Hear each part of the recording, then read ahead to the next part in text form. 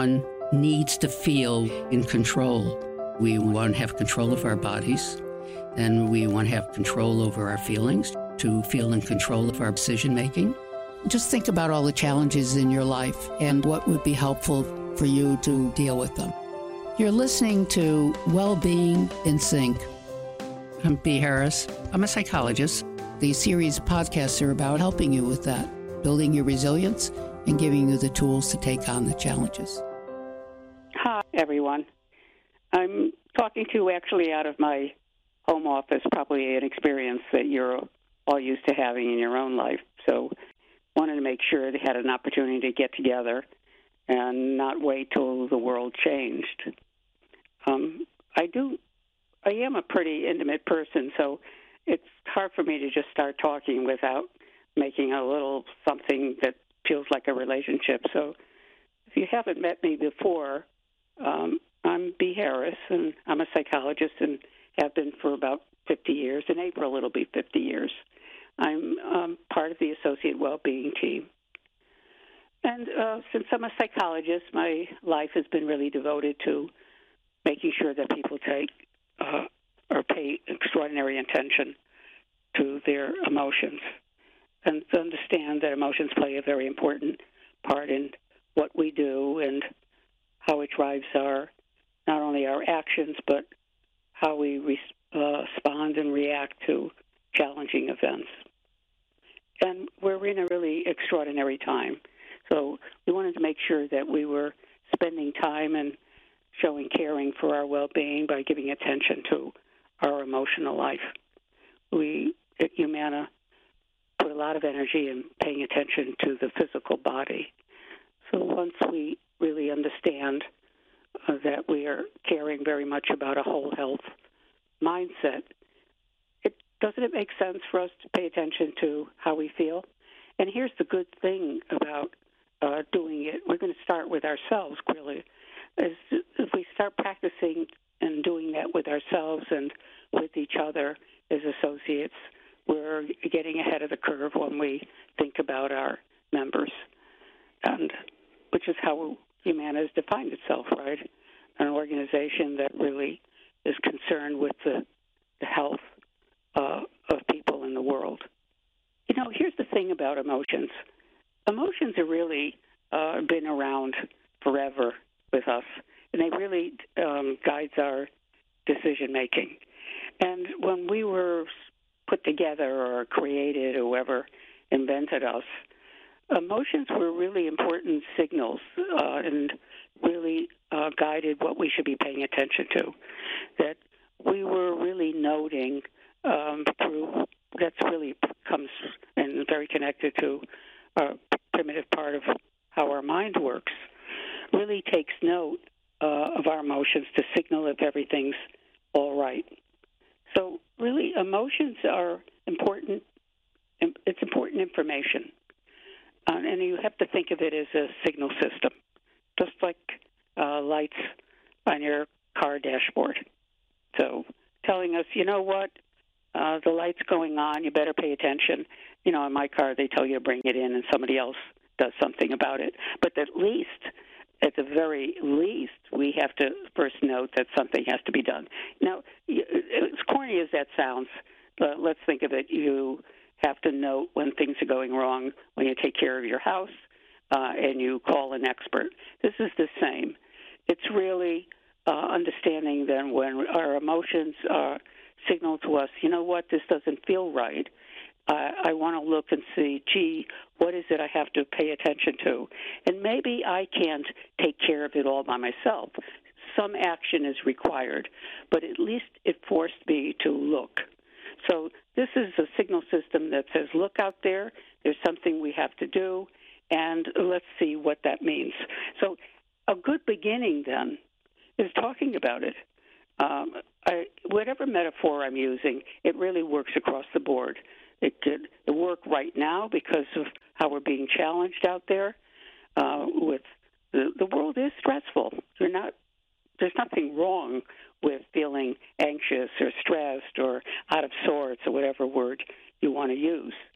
But it's also telling you the truth. So talking to others around you has real emotional value. What that also does when we're sharing with others how we feel, it's sort of, what's happening now. We're not even allowed to walk on the street in New York. They're keeping us really hibernating. But we have that 6-foot rule, right? But think about emotions and sharing feeling as bridging the distance. It is a way to touch each other in a way that's really much safer than right now having physical contact. But what also the sharing does is allows you to feel that what you're doing in sharing and hearing others is, wow, I'm not alone in this, so that increases my connection to others. But also, when we talk to each other about how we're challenged by things that are going on, whether it's how do I deal with my children, or, gee, I don't know how to make my house safe, or what happens when I get the groceries, do I have to wipe the bags? There are so many questions that people are writing in about. But also in terms of what you're feeling and how to handle a feeling. People have ideas, or they may have struggled through it and can give each other information about what to do. That's an important resource throughout your entire life. By the way, not just for now, but it's also true in a work environment. If we notice things aren't going right, can I talk to someone? If I've already used to talking to them and sharing and being vulnerable with them and develop the trust, I'm more likely to be open with them when I'm challenged in my day-to-day work environment. Here's something else you have to pay attention to, another dimension. It's staying connected to the things that you have done or do that create the emotional feeling of meaning that has purpose for you. That has great restorative power, just as talking to each other is what we call stirring up feelings of belonging to a team, or being connected. Being connected to that part of you we call meaning or purpose also has health benefits as well. But it also creates positive feeling and a positive energy and really restores will. Because there is something about what we're going through that's going to require your being able to keep your energy up and keep your mind optimistic. Otherwise, we'll get worn down. Routines are going to matter. It doesn't matter what the age happens to be. It's certainly true when we're young. But the reality is the only reason we create it for the children in our lives is because they haven't learned how to yet do it. But the truth is, as adults, we've been doing it our whole life. Think about it. You have routines when you get up in the morning. You have rituals before you get out of the house, rituals on the way to work, rituals at the end of the day, and you probably even have it when you get to work, how you set up your desk, how you get organized. People have rituals in relation to even crafts or things that they do in their life, laying out their tools before they begin work. Those routines and rituals have important psychological value. They're not accidents of our behavior. They're really been established because they really work. What it does is creates a sense of order and a sense for all of us that we're in control. That's all important now, because what we're trying to deal with now is the way we're being stirred up, and is the feeling of I'm not in control, I'm getting anxious, I don't know what in heaven's name is in front of me. So anything that we can do that can restore the feeling of I'm in control, there is a sense of order that I can create in my life that creates the feeling of well-being. That's what we're trying to restore in our lives day to day. So creating anything or doing anything that creates positive affect is very important. So that means what you watch even I said the evening because during the day we're all caught up, aren't we, in the work. Maybe it's a week. If it's a weekend, then let's look at this differently. We have to take a break from the onslaught of information that we're getting on the coronavirus. When it's not any different than hanging around somebody who's either constantly complaining or constantly anxious. It instills you with a feeling. It is its own contagion, isn't it? So when we constantly hear something negative and negative and negative, and by the way, that's how economists even talk about evaluating risk in an environment. when we hear continuous information about things we can't control. It will also stir up feelings in the marketplace. So here we are, people who are acting like normal people, being stirred up because of the information we're hearing. And the fact that it keeps changing. So the fact that we get stressed is not peculiar. It's going to be expected. So what we have to do is, in fact, create our own medicine and understand how important emotions are in helping our body chemistry. So you're actually helping yourself with changing the state or changing what you do so that it creates good feelings. Laughing is a good thing.